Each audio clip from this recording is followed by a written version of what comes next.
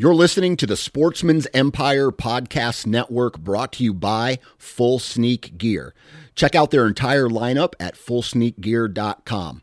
Also be sure to check out our entire stable of podcasts at sportsmansempire.com.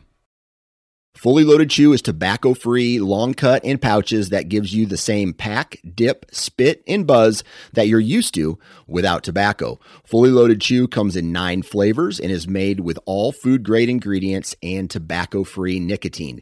To give us a try, head on over to fullyloadedchew.com for a $1 can of chew with free shipping when you enter the code OUTDOOR1, OUTDOOR, and the number 1. For more information on our product line, visit fullyloadedchew.com. New from Moultrie Mobile, the Feed Hub offers first-of-its-kind cellular connection and control for nearly any spin cast feeder on the market. When used with the Moultrie Mobile app, you can monitor feed and battery levels, run feeders on demand, receive alerts when feeders are clogged, and remotely adjust feeding times. The Feed Hub is ideal for anyone who maintains feeders. Remove the guesswork and save time by planning feeder maintenance before you drive to your hunting property. For more information, visit MoultrieMobile.com. The Houndsman XP podcast is fueled by Joy Dog Food. Joy Dog Food has a rich tradition of supporting the houndsmen of America. Founded in 1945, Joy is proud of its history and the relationship it has built with the American houndsman. And in 76 years, there's never been a recall. Made with 100% American-made high-quality ingredients, Joy Dog Food has one of the highest calorie-dense formulas on the market. For 76 years, this made-in-America product has kept hunting dogs in the field day after day, season after season. And when we say made in America, Joy has a long track record of fighting for American freedoms by being on the front lines against the animal rights movement and their extremist tactics. Joy will fuel your hounds and fight for your freedoms. Fueled by Joy.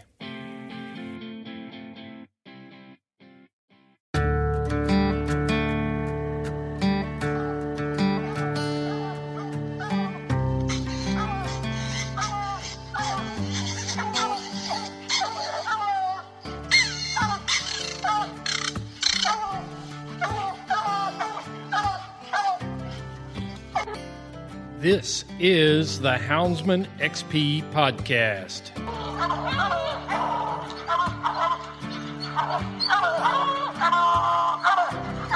Good dog, get that bear. Get that bear in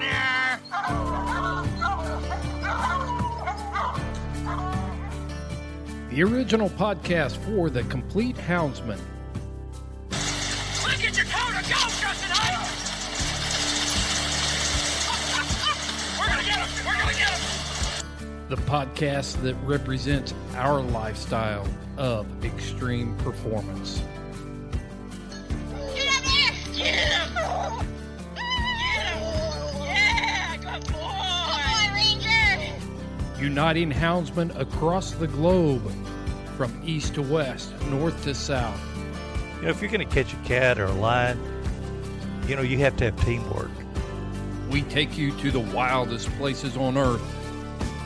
Yeah, so how many days a week you spend in the As much as I can, to be honest with you. Anytime that I get, I'm out there. Join us for every heart-pounding adventure on Houndsman XP. I'll tell you like I tell everyone else, I'm going to hunt whether you're here or not, so you might as well be here.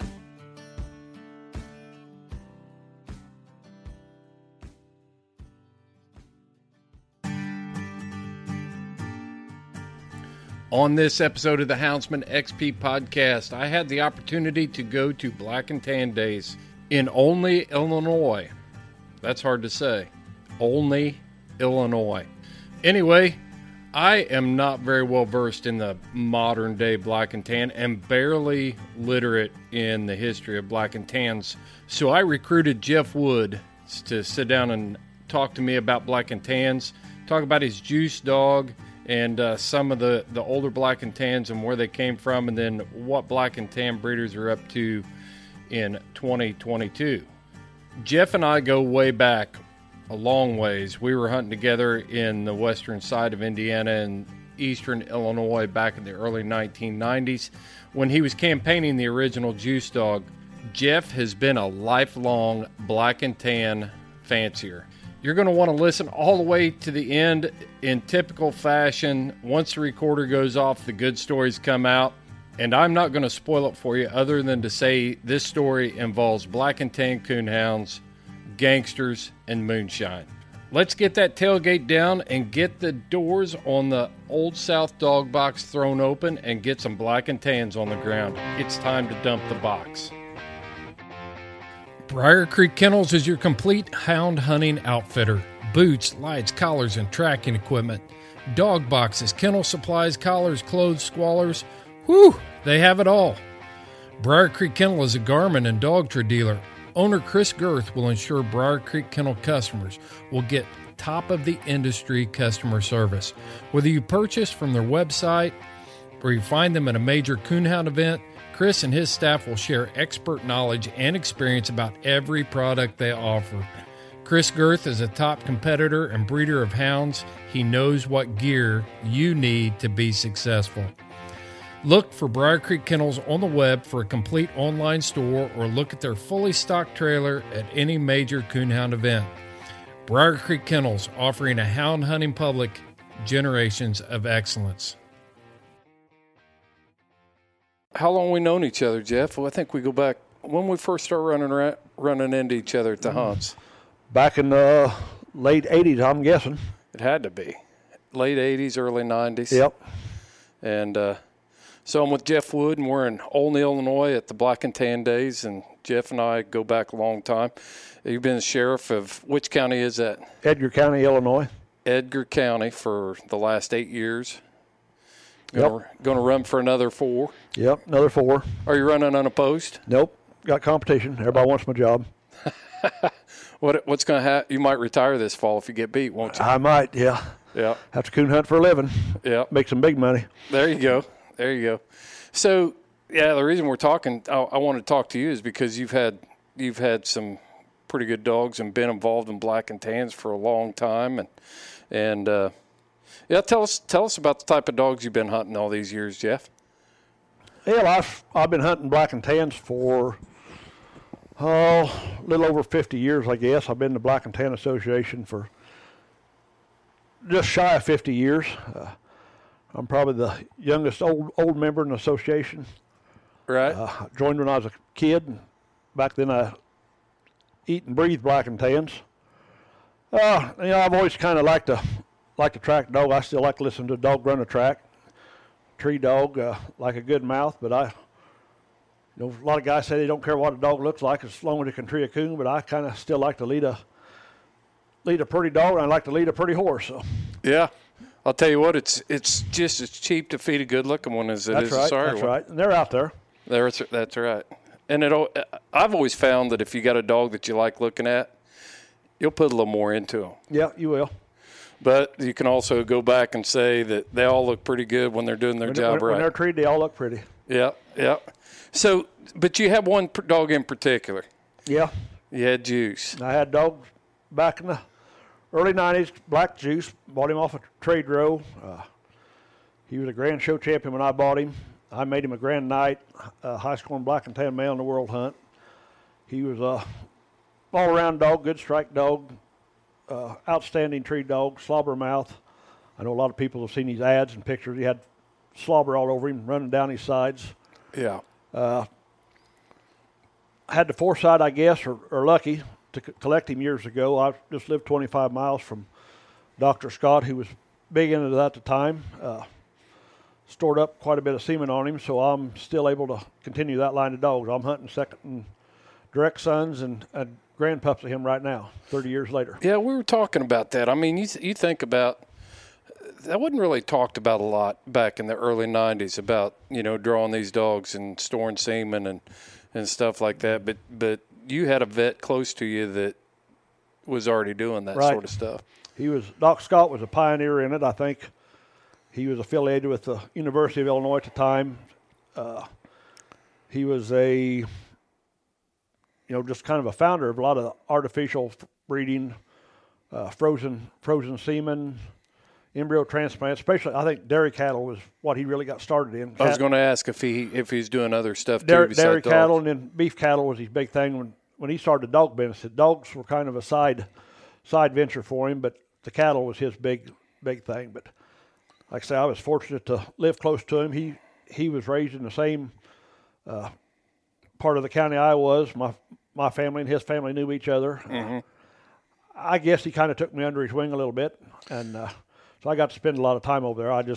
My regret, like I told you earlier, was I should have spent every day I had free over there and learned it, because I wouldn't have had to dealt with the public like I do now. Right. So let me ask you this: did you guys ever talk about like how long artificial insemination's been around, or did he ever talk about how long he had been doing it in cattle and livestock and stuff like that? Yeah, he'd been. I mean, the dog stuff. I think Spring Creek Rock and of course Steve Kenny that had the Walker dogs. He bought all the Spring Creek Rock semen back in them days. He done a lot of business with Doc Scott.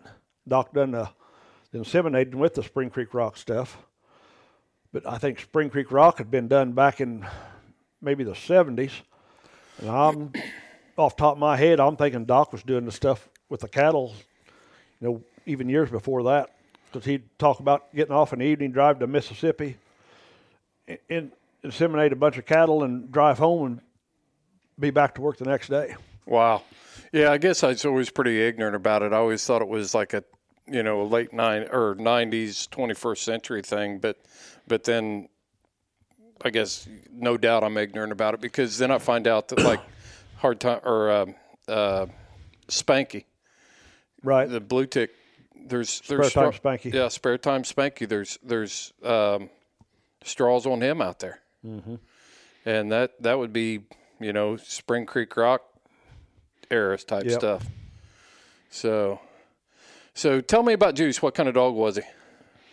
Juice was just to hunt him every night. I mean, I drew him a few times. Yeah, hunt him every night. He was just actually a pleasure dog. He was just that, a pleasure dog. He got in there, got struck, get treed, have a coon. But he was a completely different dog than a night hunt. He knew when he was at a night hunt, and he had give that little extra, get off by himself. Back in them days, it wasn't a big deal to be split all the time, so he would, he'd tree with another dog, and but he just, I had people that hunted with him night after night, and then spectate me in a night hunt and say, what's the deal with this dog? I'd never seen this out of him before. I said, we're at a night hunt. I said, he knows the difference. Isn't that something? Some of those dogs, I got a blue tick female at the house right now. You take her out by herself, she looks pretty common. I mean, she trees plenty of coons and does a good job. But, man, when you take her to a night hunt, it's like she turns it up a notch. Yep. Yeah, I've had dogs like that in the past, so I know what you're talking about. Was he good about having coons? Good about having coons. Very seldom took minus points. If he got a minus point, it was usually my fault. Yeah. What kind of strike dog was he? Good track dog. He's a dog. If he was running a track with a chopped mouth, you could tree him on the first locate. If he was running with a ball mouth, you better let him locate 3 times and then tree him. Like I say, he was a whale of a tree dog. 120, 30 bark a minute tree dog, slobber mouth. He had a pretty good clear mouth on him too. Good clear mouth on him. You could hear him a long way. Yeah. Yep. Yeah, he was one of those. If I'd have been thinking back in the day, then you probably could have talked me into hunting one of those black and tans. Black and tan's the only breed of the hounds I haven't ever owned. Yeah, it's the only one. And I don't know why. I've always liked looking at them. I've hunted with several good ones. It just seems like the timing's always off. You end up with something else at the time, and something comes available. That's just one of the dogs that I've never had. But I always like the looks of them. Like the markings on them. I like the people that hunt black and tans. I don't know why I never made that happen. Black and tan world's a good world to be in. I've made a million friends, and my children have made good friends ever. And, they gave a talk today about the black and tan yearbook, that if you ever got in trouble anywhere, you could open your yearbook and find somebody to help you anywhere in the country, and there's a lot of truth to that. Yeah, that's what I always remember about the Black and Tan Association, was that yearbook was just thick. And it was big, and the people that hunt black and tans are very loyal to their breed association. And I think I came to Black and Tan Days the first time in the mid-'80s probably, and it was amazing. You know, you pull into Charlie Brown Park when it was over in Flora, and you couldn't find a parking space. I mean, you had to walk if you didn't get there early. Campers set up everywhere and things like that. Yeah, it's been like that for years. Of course, times have changed. The last 2 or 3 years, COVID's come in. You know, we skipped a year, and it just never bounced back yet. But it's, you know, they've got a good turnout this year. So. Yeah. Yeah, so let's get back to Juice a little bit. I want to talk a little bit more about him. Tell me about Juice's. First of all, what have you accomplished with Juice? Why have you stuck with that? If you're hunting a son off of him from Seaman 30 years ago, what was it about that dog that you want to keep? You want to keep reproducing off of that? Yeah, they were good looking dogs, good tree dogs, balanced. You know, track dogs. Pretty much trash free. Don't have a lot of trash with them. They're intelligent dogs too. I mean, Juice. I used to take him to the hunts. You know, I could put him in a pen at Winter Classic or Autumn Oaks and tell him to get in a pen. He'd hop the gate, get in the pen, tell him to stay there. He'd stay there all week. Never had to tie him up. Somebody won't look at him. You holler at him. He'd jump the fence, stand there, and let him look at him. Yeah. You know, pull him off a tree and unsnap him. He'd follow you out of the woods. And, you know, people wish their kids would mind like he did. I know I did. Yeah, me too. Me too. So what kind of bloodline did you go back to? He was a direct son of Ward's Bow, who was a popular stud owned by Ed Abel. He was out of Tennessee Judge. His mother was Sanders Hank, which was Guthrie's Deacon, Tennessee Fiddler, which back in them days were the popular. So he had all the popular dogs in him at that time. Yeah. So I'm, you know, kind of with him and the Seaman, I'm kind of bringing some of that old blood back, crossing back with some of the modern stuff. Mm-hmm. And, you know, I'm getting the type of dog that I enjoy hunting. You know, I'm the one that feeds them, so I'm the only one that really has to be happy with them. Yeah, yeah. But the results are real good on them. Did you raise him from a pup? No, bought him at Walker Days off a trade row years ago. He was he was had a Grand Show champion title on him. I'd seen him in the magazines, and a guy come and told me about him and said, if you want a tree dog, that's a dog you need to get a hold of. And so we bought him, and me and Tim Whitaker bought him together. And then I took him home and hunted him a few nights, and I liked him, so I bought Tim's out, and rest is history, I guess. Yeah. Yeah. Well, I got to track down Tim while I'm here. Tim and I go back farther than you and I do, back to the mid-'80s. And but, yeah, Tim's made his mark, too, with his smoky dogs. Smoky line. And that's and since that time, you know, talking about the smoky line, I kind of fizzled out of hunting there for 3 or 4 years with my son and stuff. He wanted to get hunting, so I took the Smoky 3 dog that Tim had and just hunted him for a while. Then Tim decided he wanted to sell him, so I bought him and raised a couple of litters. So I've kind of incorporated the Smoky line of dogs into my dogs too. So about everything I've got's got the Juice line, the Smoky line. I've got some of the modern stuff, the Batman line of dogs. So which one of those Smoky dogs was monkey faced? That was the original Smoky. The original Smoky. Smoky one, yeah. Yep, and that's the one that I drew. I used to hunt a little red bone female in the night hunts back in the 80s, and that's when Tim and I met, and I remember him hunting that monkey-faced dog that was Smoky, the original Smoky dog. A little bit of a high tan dog, yeah. Yep, yeah, high tan and monkey-faced. It was, and but he's really.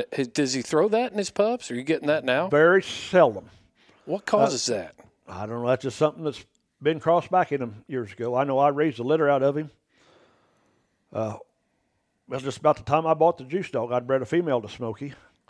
And out of the litter, I had one female that was kind of marked like him. And she turned out to be a real good dog. I believe she got run over or something happened to her. Mm-hmm. But that was the only pup. With the litters I seen out of him, that was the only pup I ever seen that had that high tan on him. Tim ever mentioned getting anything out of him like that? No. Any of the high tan stuff? No, I don't remember some of the pups that I've seen at Tim's house ever having anything like that. Yeah. That must be recessive. Mm-hmm. It must be a recessive gene in there. I mean, somewhere. I know that the monkey face itself, you see, still sticks out a little bit, but as far as the high tan on the legs or something, I've never seen that since then. Yeah, you can usually spot a smoky, an older smoky dog, because they have more brown on their face, you know, than a lot of, you know, some of the other lines of black and tans, like the Wagners and stuff like that. You know, the Smokies always had a little more tan, but the whole full monkey face thing was a rare thing to see. Hey, I want to talk to you about coon hunting lights. Over the course of my hunting career, I have had a lot of lights, starting with the night light, 6-volt, the wheat light with the gel cell battery and the 5100 head. But the first cool light I ever had was a Cajun, and it was a Sweet 16. The battery was a big square box, and it was worn on a belt on your side. It weighed about a gazillion pounds, and there's a reason why the old coon hunters have limps and have bad backs. Fast forward to 2022, we go around the hunts, we see all these cap lights, everything weighs 18 ounces. There's enough light modules on there to land aircraft, and the components for each light are basically the same. What it really comes down to is the person that puts that light together. At Cajun Lights, L.W. Nixon puts every light together that he sells. I've been using the Cajun Bayou for a couple of weeks now, and I am impressed. This is a simple and highly functional light that is lightweight, and I've spent enough time with LW to know that he is going to take special care in putting your light together. Whether you choose a Rougarou, the Micro Gator, the Bayou light, all high quality. He's got hunting vests over there. The lights attached to the vests. They're interchangeable. I mean, the options are endless. You can check it all out at CajunLights.com. LW is going to take care of you over there. Check out Cajun Lights at CajunLights.com. I was about 8 when I started coon hunting. How'd you get into it? My dad I like to hunt. I mean, I lived kind of at the edge of town, had woods behind my house, and I spent all my free time. My grandparents had a farm. I was always in the woods. Mm-hmm. My dad was a square dance caller, and we went up in Indiana. He called square dances every Saturday night, and the guy he come to the dances was a coon hunter up there in the Wabash River bottoms. Really? And he invited us up, and so Dad would take me up. A lot of nights we'd go up there on Friday night and coon hunt, and then he'd have to turn around and drive back up there the next night and call square dances. And then some guys there around home knew I liked to coon hunt, so I started hunting with them, and so the fever hit. Yeah, at 8 years old? Yeah, I was about 11 time I really got hunting all the time. Had my own dog. I mean, my first dog was he was a high tan dog too. He was wandering around town. I caught him, took him home, and he wasn't much count. But the first ones just they never are. No, you know. And I bought another high tan dog off well, I didn't know he was going to be a high tan dog. I bought him out of an ad in one of the old magazines. Had him shipped in here, and he was a high tan dog, and he about twice as old as he was supposed to be, but he would tree a coon. And then I got my first registered dog and had registered dogs ever since. Yeah, how old do you think that dog was? Well, he's supposed to be 6 or 7. He got down on me, took him to the vet, and they said he had heartworms. He said he's more like 11 or 12. I had that same thing happen. You know, I don't know how many hounds I had there when I was younger, but when I was 17, there was a man in our community named John Harris, and he had a dog out of Hearns Red Eagle Dick, and his Rock Creek Charlie Pride was that dog's name. And John he was probably about 70, and he just couldn't go anymore, and he knew I loved to hunt. He just gave me that old dog, and that's when the bug. I knew I enjoyed coon hunting, but when Charlie came along and he could we'd go hunting every night, and we might tree a coon once or twice a week with the caliber of dogs we had. And I still remember the first night I turned him loose as Frosty, and I met a buddy of mine out of woods. He was already there. He already had his old Queenie dog in there running the track, and I cut Charlie into her, and he went in there and struck a track and went on past and got treed and had a coon. You know, yeah. Those first dogs that you get, you remember them. That actually, it's like my dog treed a coon. Yep, them were the days. I mean, you just couldn't wait for. You know, I went through a lot of dogs. Yeah, and so, I mean, they were all had a good point or two about him, but I just never had a complete dog till I was, I bought a pup in '78, and he turned into be a real nice dog. I think I was too young to realize what I had at the time, and by the time I realized what I had, I was, he was getting old. I campaigned him, needed a win to be a Grand Night when he died, but he was an outstanding hound after I started hunting him. I mean, just the dogs I put him up against and won against it. But I say that's part of being a kid, I guess. How old would you have been in '78? 13. Yeah, 13 years old in '78. And what was he out of? You remember? Yeah, he was off of a dog called Shaker Hill George, who went back to the grandson of Tall Timber Roy, which my first registered black and tan pup was a direct son of Tall Timber Roy, who was a Bloodworth bred dog down in Tennessee. She got killed by a car when she wasn't very old. And I bought a couple of more young dogs off of Tall Timber Roy. Well, one pup and one grand pup off Tall Timber Roy. Then I ended up buying this pup. I was out in Ohio and found this pup off of Shaker Hill George. And the mother was off of Screaming Eagle and Eads Bruiser. And the pups wasn't ready to go yet, but the guy was coming to Autumn Oaks that year. What was the dog's name? Dick the Bruiser? Eads Bruiser. Eads Black Bruiser. Eads Black Bruiser. Yeah. I was going to say Dick the Bruiser was a wrestler. Yeah, he was a wrestler. He's a big-time wrestler back in the day. Terre Haute. Yeah, I used to go see him on Friday nights. I've got his autograph, too, at home. So. That's funny. I really do have his autograph. I believe it. But, he was big in Indiana, Dick the Bruiser was. From Indiana, yeah. That's why it caught my attention, because I thought you said Dick the Bruiser, and I thought somebody named a dog after a wrestler. They wrestled about once or twice a month in Terre Haute. Yeah. He's not a wrestler. He's a wrestler. He's a wrestler. He was big-time wrestler. Dick was a brawler. Yeah, he was. But Eads Bruiser was a big influence back in the 70s. Uh-huh. And they brought him to Autumn Oaks. I picked him up over there. And, he, of course, back then, we didn't even start hunting dogs till they was a year old. Isn't that something? Today, these guys want these dogs running and training when they're 7-8 months old. Let's talk about that in a minute, how it's changed. How it's changed from back in the day. But tell us about the dogs. Well, then, you take him out and play with him, but you didn't do a whole lot.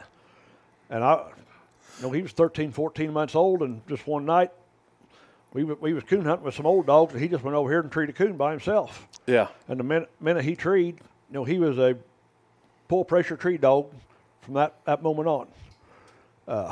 But today, a guy had a dog tree 6 or 7 months old. He really had something. Yeah. So did your pup treed at 13, 14 months old? What was he doing prior to that? Just going out there and messing around, pretty much. And it's just like that night the light bulb came on. He just walked over the hill down there in the woods, started treeing. The other dogs were out hunting, and he had a slick tree, but he treed.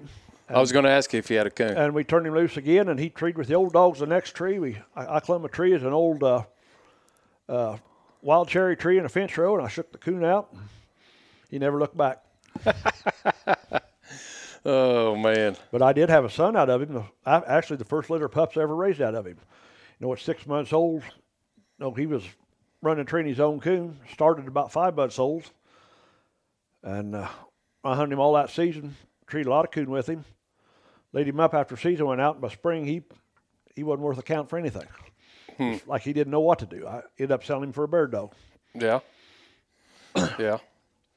So what do you think the differences are? I mean, back in the day, like the time when we're talking about 70s and 80s, you could go to a night hunt and there would be blue ticks and black and tans and red bones. I mean, all the colors were there.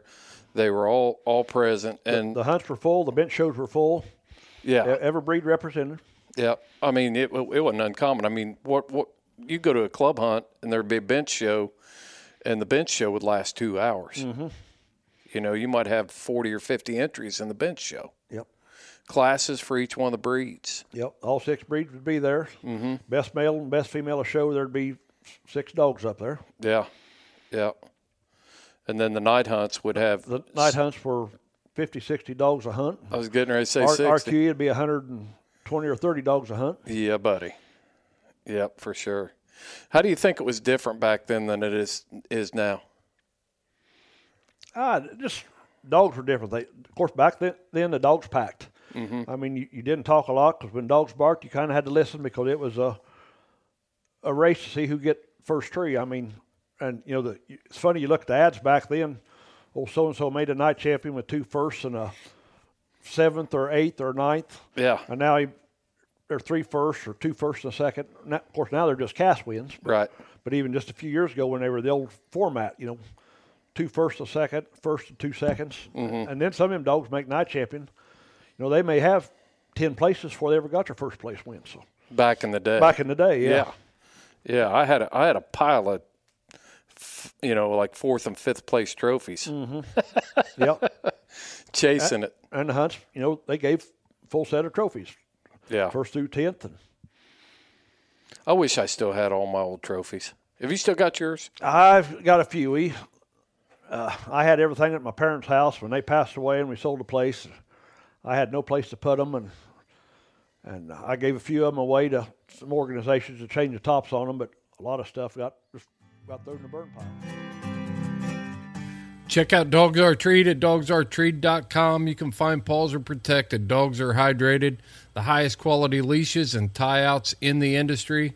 Great customer service. It's owned by Houndsman, gear built by Houndsman.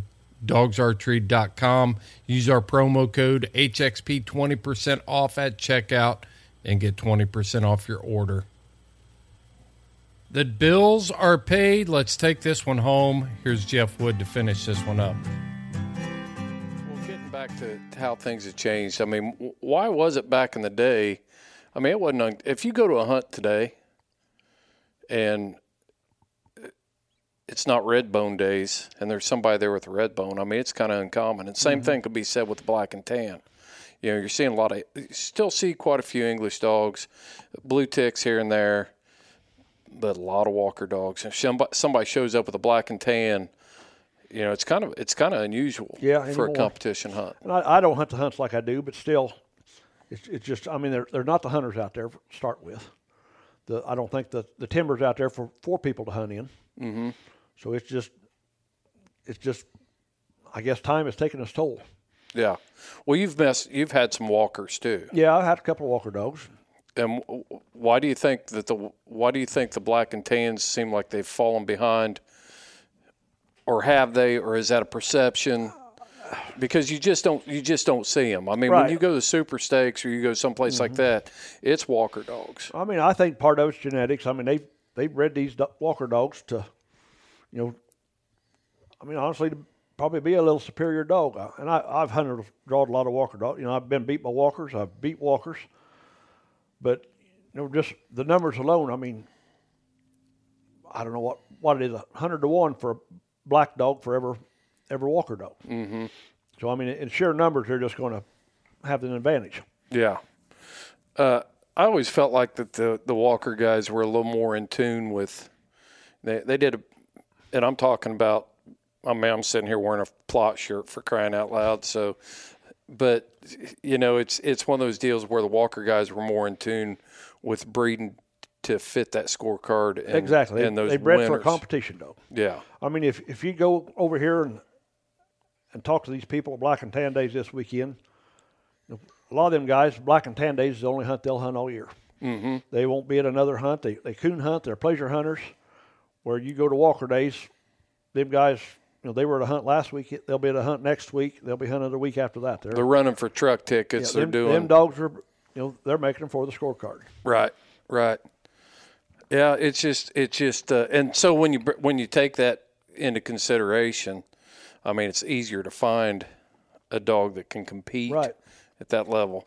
And now, if you can find one that's black and tan, then you really got something. Mm-hmm. I mean, you make a big splash quick. Yep.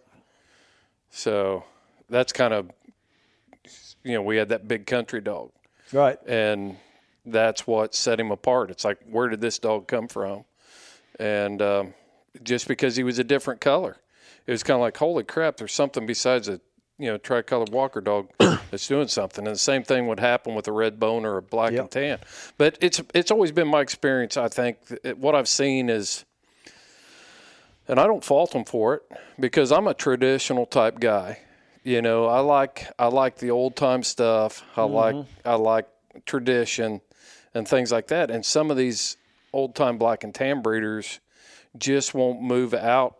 They don't care what anybody else is doing.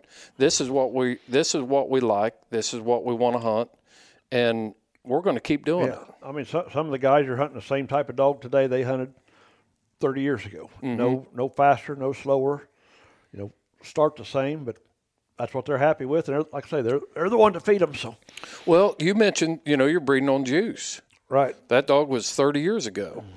So, how are his pups competing in today's world? Are they competitive, or are they being competition hunted?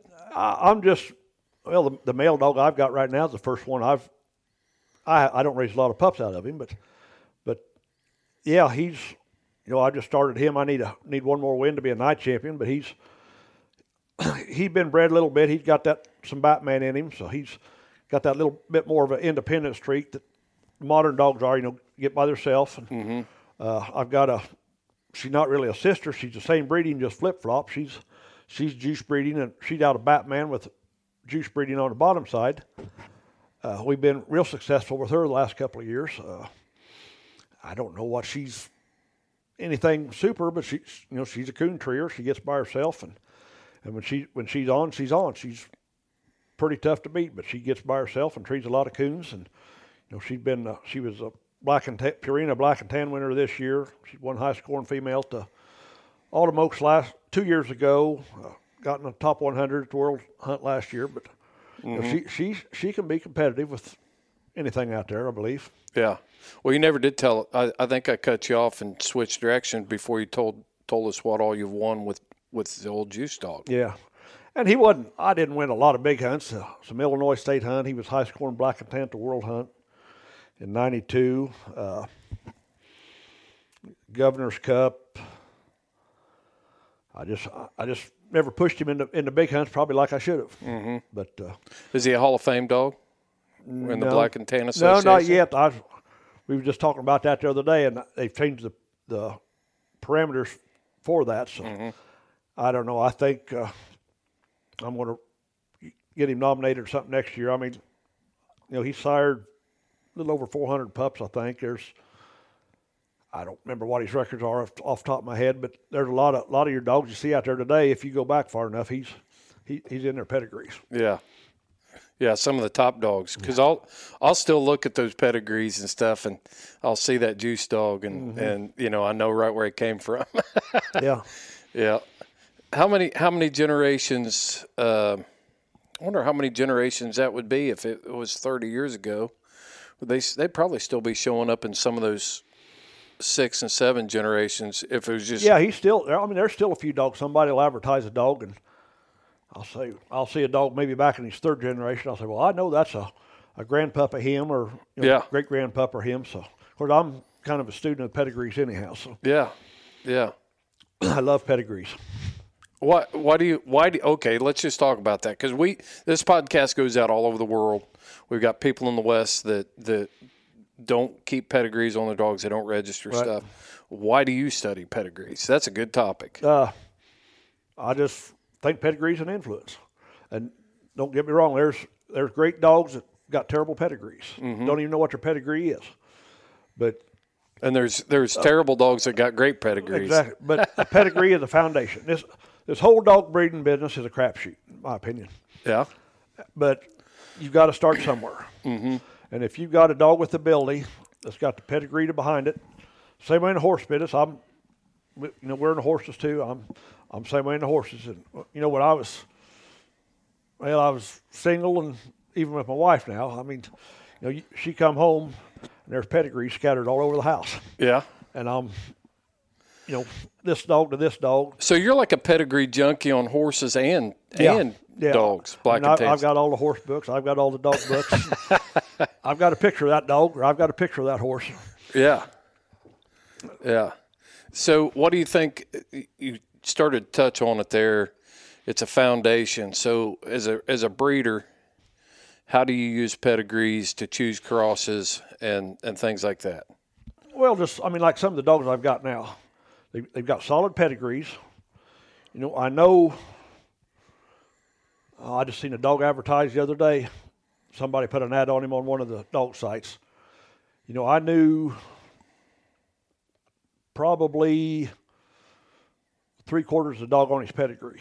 I mean, and most of them I'd even hunted with. So, I mean, if I'm going down the road wanting to breed to something, you know, this dog would catch my attention. For one, he's a coon dog.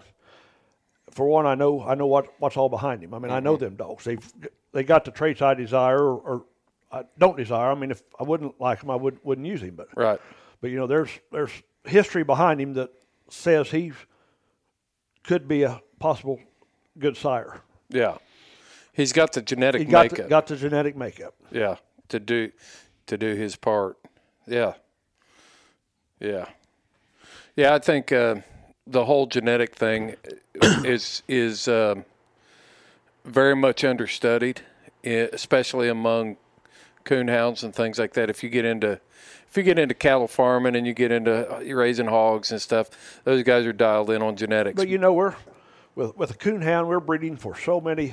Exactly. You know, if you're breeding a cow, you're breeding for milk production, or you're breeding a beef cow for beef. How much meat you can pack on the bone. Or a show cow for hair or whatever you want. Yeah. You know, horses are the same way. You're breeding for speed. Draft horse, you're wanting size.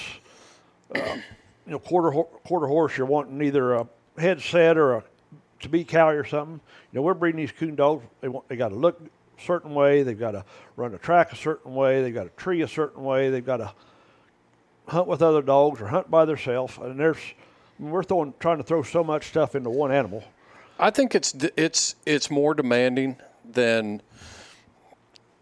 I raised retrievers for several years. What I did with those retrievers, they were never out of pocket. You know, they were under my supervision the entire time. And I guess you could say the same thing about hounds to a certain extent, but they're not.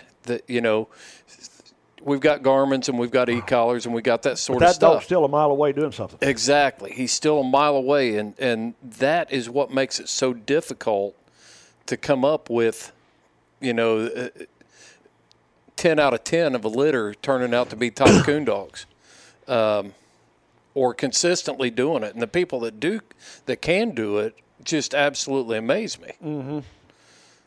Yeah, some people's got a gift for certain dogs. I mean, they could take up anything and make a dog out of it.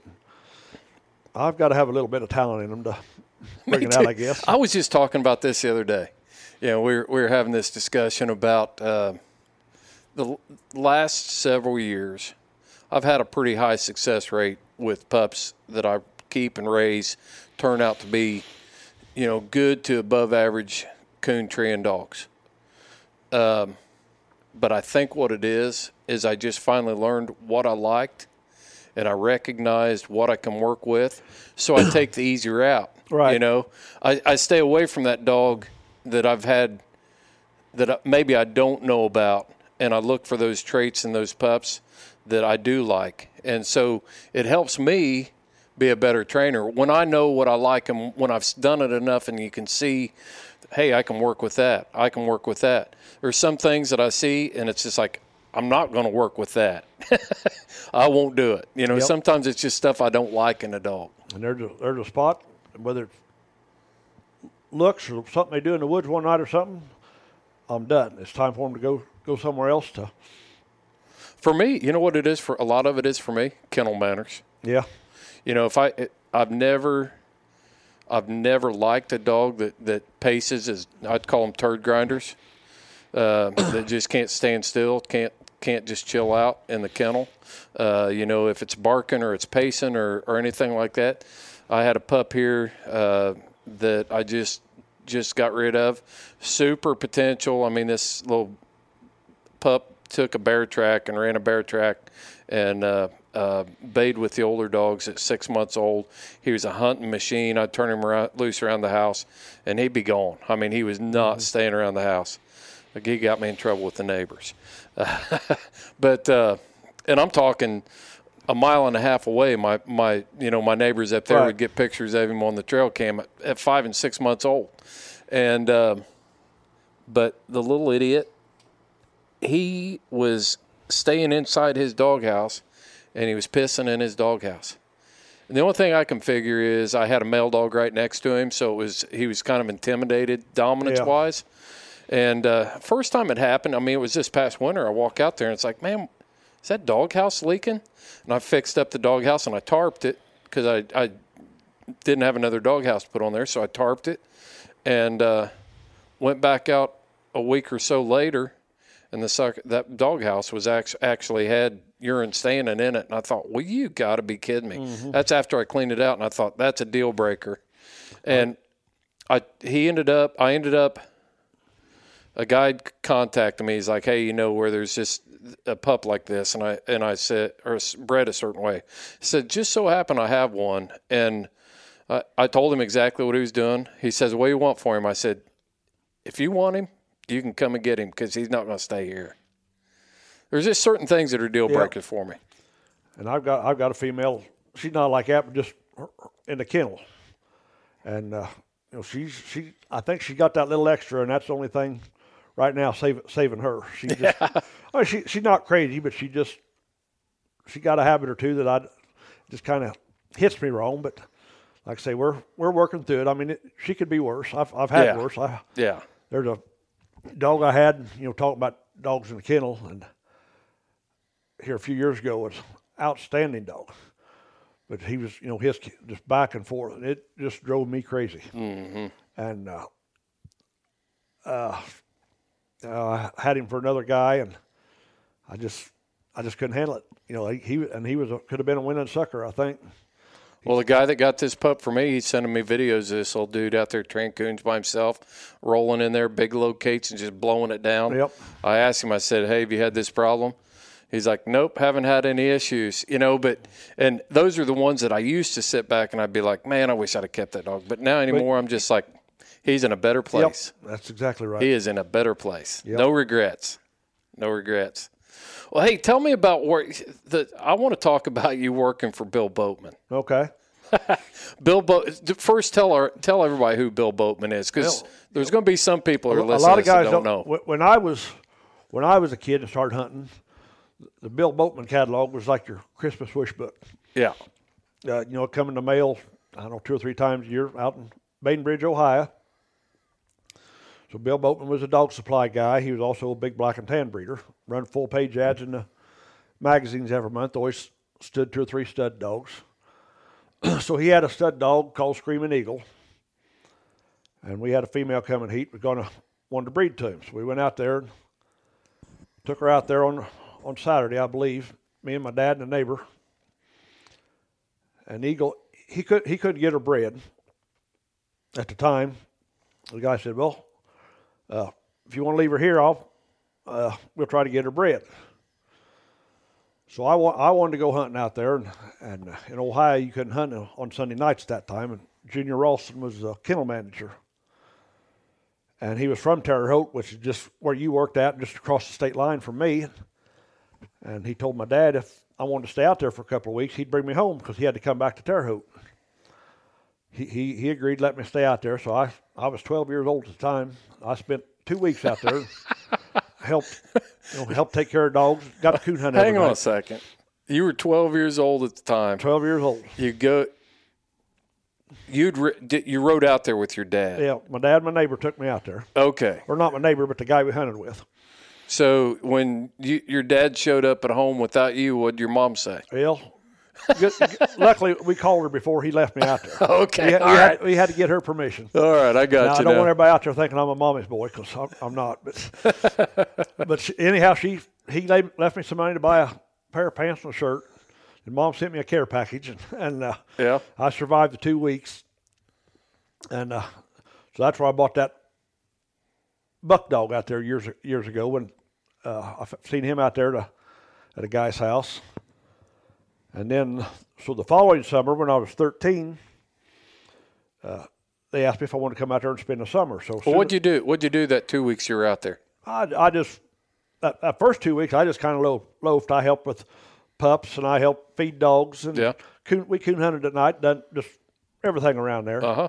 So the next year, I spent the whole summer out there and basically worked out there. I mean, I cleaned kennels, fed dogs, fed pups. We'd have 10, 12 litters of pups at a time out there. Just Of course, people come in. You'd answer the phone in the office if somebody called, and you always had people stopping in there to go hunting, and I'd take them hunting. And so I got a lot of contacts out there when I was. Of course, like I say, I'm a pedigree nut, and they had files of pedigrees out there. What were some of the dogs that Bill had out there when you were there? At that time, let's see, the Eads Black Bruiser dog I talked about. Yeah. He had him. He'd passed away since then, but at that time he had Screaming Eagle, belonged to W.L. Davis from Virginia.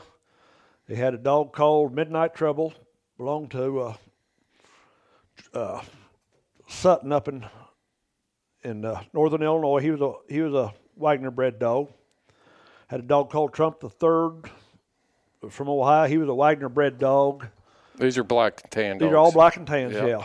Night Riders Beretta, he was a Wagner bred, Bloodworth bred dog. He'd been a national Grand Show champion a couple of years before that. Big time bear dog. Mm-hmm. What else did they have in it? Had a dog called Sounder.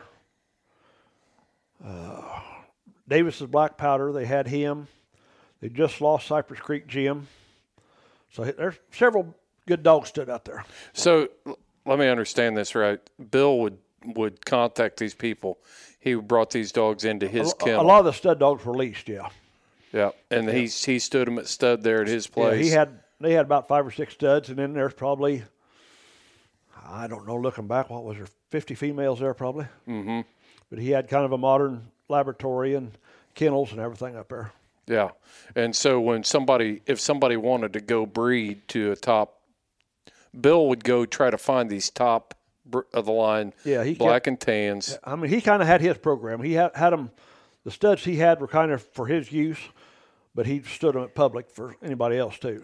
Yeah, so he would lease it. He'd have the dog under contract, and then people could come to Bill Boatman's. Yeah, yeah, that's kind of a genius thing. So you could come and breed the Screaming Eagle, and if you got there and you didn't like Screaming Eagle, you could breed this dog or whatever. Yeah. Mm-hmm. Now I've got to dig around home. I've got pictures with all these big stud dogs standing out front on the sidewalk posing them, and yeah, I thought I was something then. Yeah, you said you were. What'd you say? You were that close to being on the cover? Yeah, I just about a eighth of an inch from being on the cover of the Bill Boatman catalog. But they cut my picture out. They had a picture of the dog, and you were on the other end of the leash. Yeah, they had a couple of pictures of the dogs standing on the tailgate, and I was standing off the side on the leads. So. What else did Bill have out there? I know because I remember the Bill Boatman catalog, but he had some pretty crazy. Actually, it was innovative stuff. He was very innovative for the day. Yeah. Yeah. One of the things I had from him, it was a double, had 2 lights on top of it. Mm-hmm. And one, it was shaped like an oval. Yep. Had a clip on the back, went on the front of your helmet, and you could flip between a floodlight and a spotlight. I still got one. Do you really? There's not very many people got them. Because I wish I still had mine. I got one of them, and it was a kind of more of a prototype. Yeah. It never did. I don't think he even really hardly put it out. But I've got one at home in a box. It's brown. Is it brown? Brown. Yep. Yep. It's brown. Got an old Dynalite, which everybody thinks is the Dynalite. That was a light everybody carried on their 6-volt or 6-cell light, carried on a strap over your shoulder. So when you found them, then you could use that Dynalite to shine them. It had a charger that you took the lens off and recharged them. Mm-hmm. And of course, everybody thought he just made stuff for coon hunters, but them Dynalites were sold to like airports and airlines, and it was a big business. Yeah. What other sorts of innovative products did Bill keep over there? Well, they had the what do they call them, Greenbrier coats. They started out with them heavy coats for briars and all that stuff. Uh-huh. He's probably one of the first guys with chaps. He always had somebody bringing something up. Yeah, he was a mover and a shaker for sure. Always tried to stay in front. I was trying to. He always had vet supplies. Yeah, you buy supplies, collars, leashes. He's one of the first guys probably come out with they called it Day-Glo, but it's basically the nylon stuff that we use today. Yeah, and then there were a lot of hand-drawn. there were a lot of hand-drawn pictures in his catalog. And I remember those Dayglow collars. He had a guy, the dog was standing out there and the hunter was standing back shining his light. And he had showed reflect. Showed like reflecting. Yeah. He had, I'll tell you something else he had.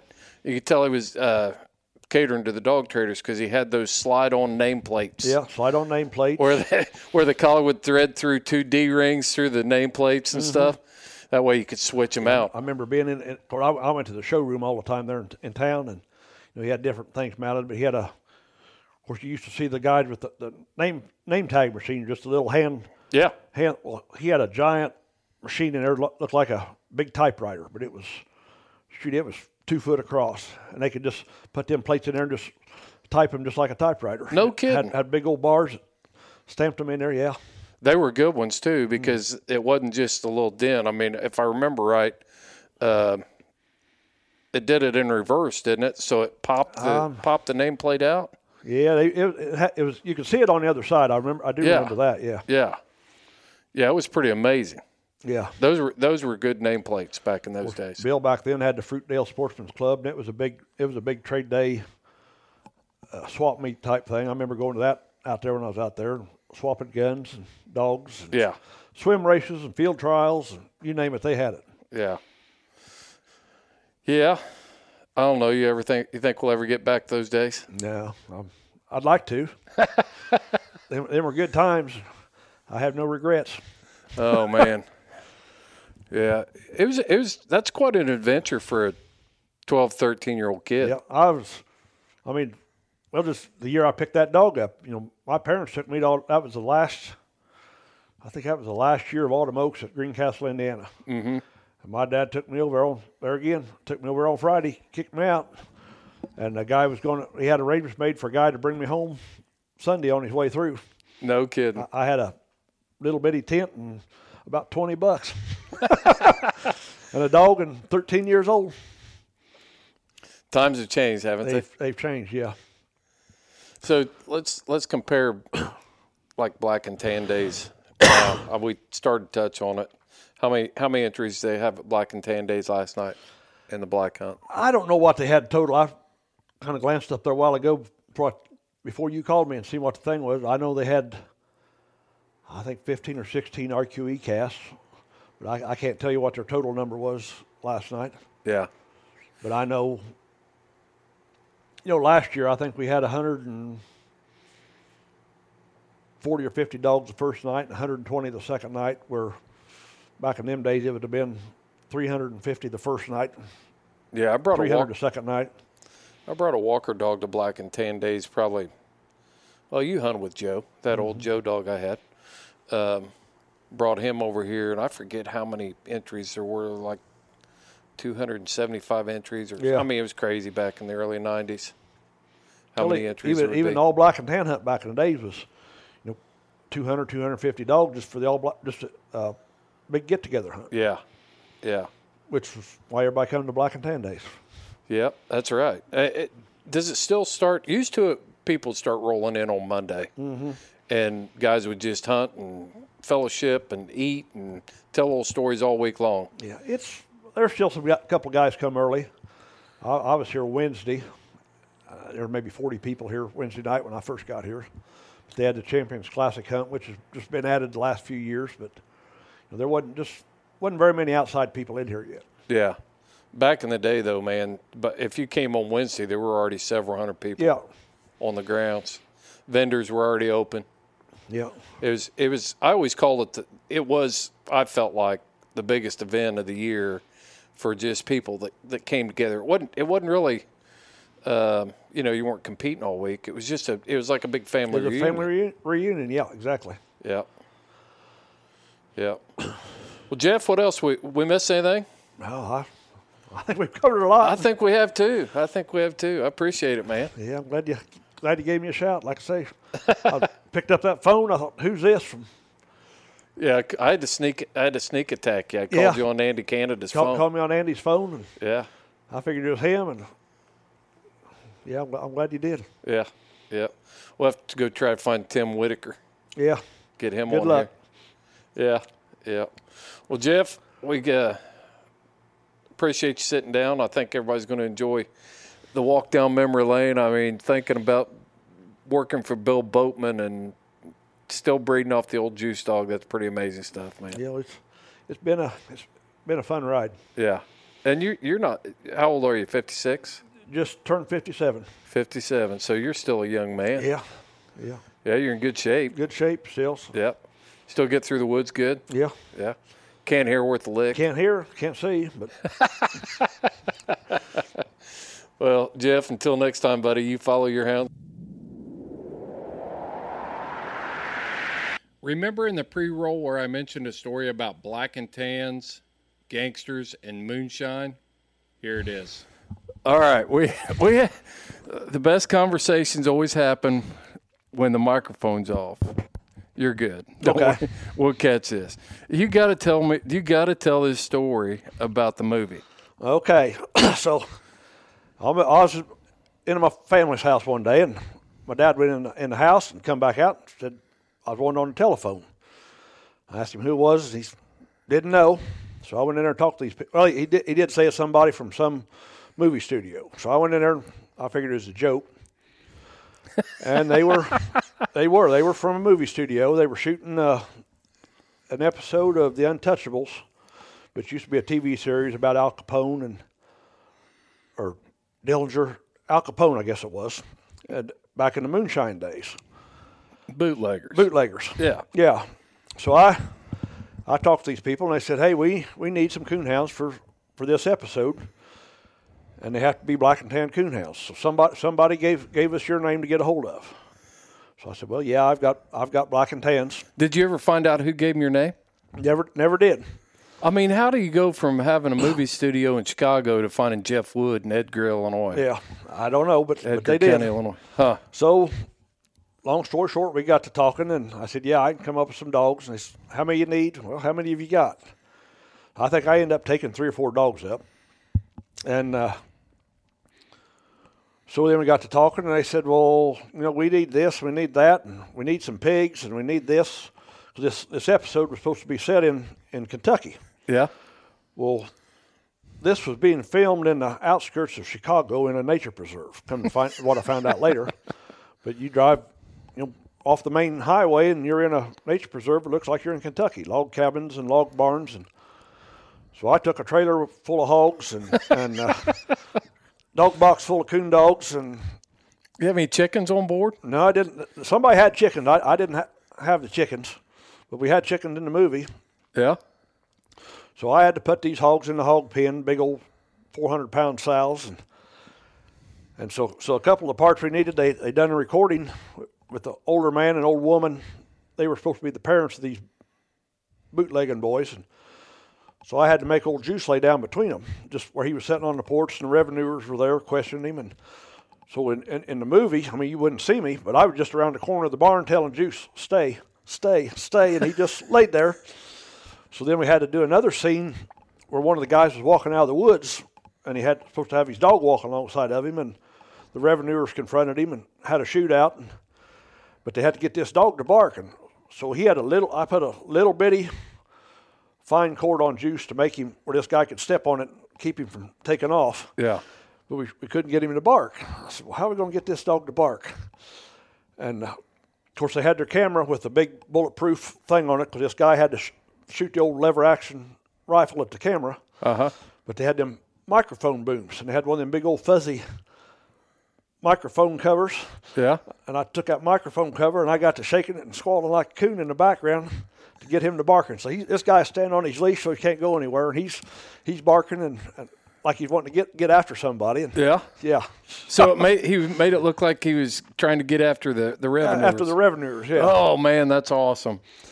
And we were, like I say, it looked like it was Kentucky, and I think I spent 2 days up there.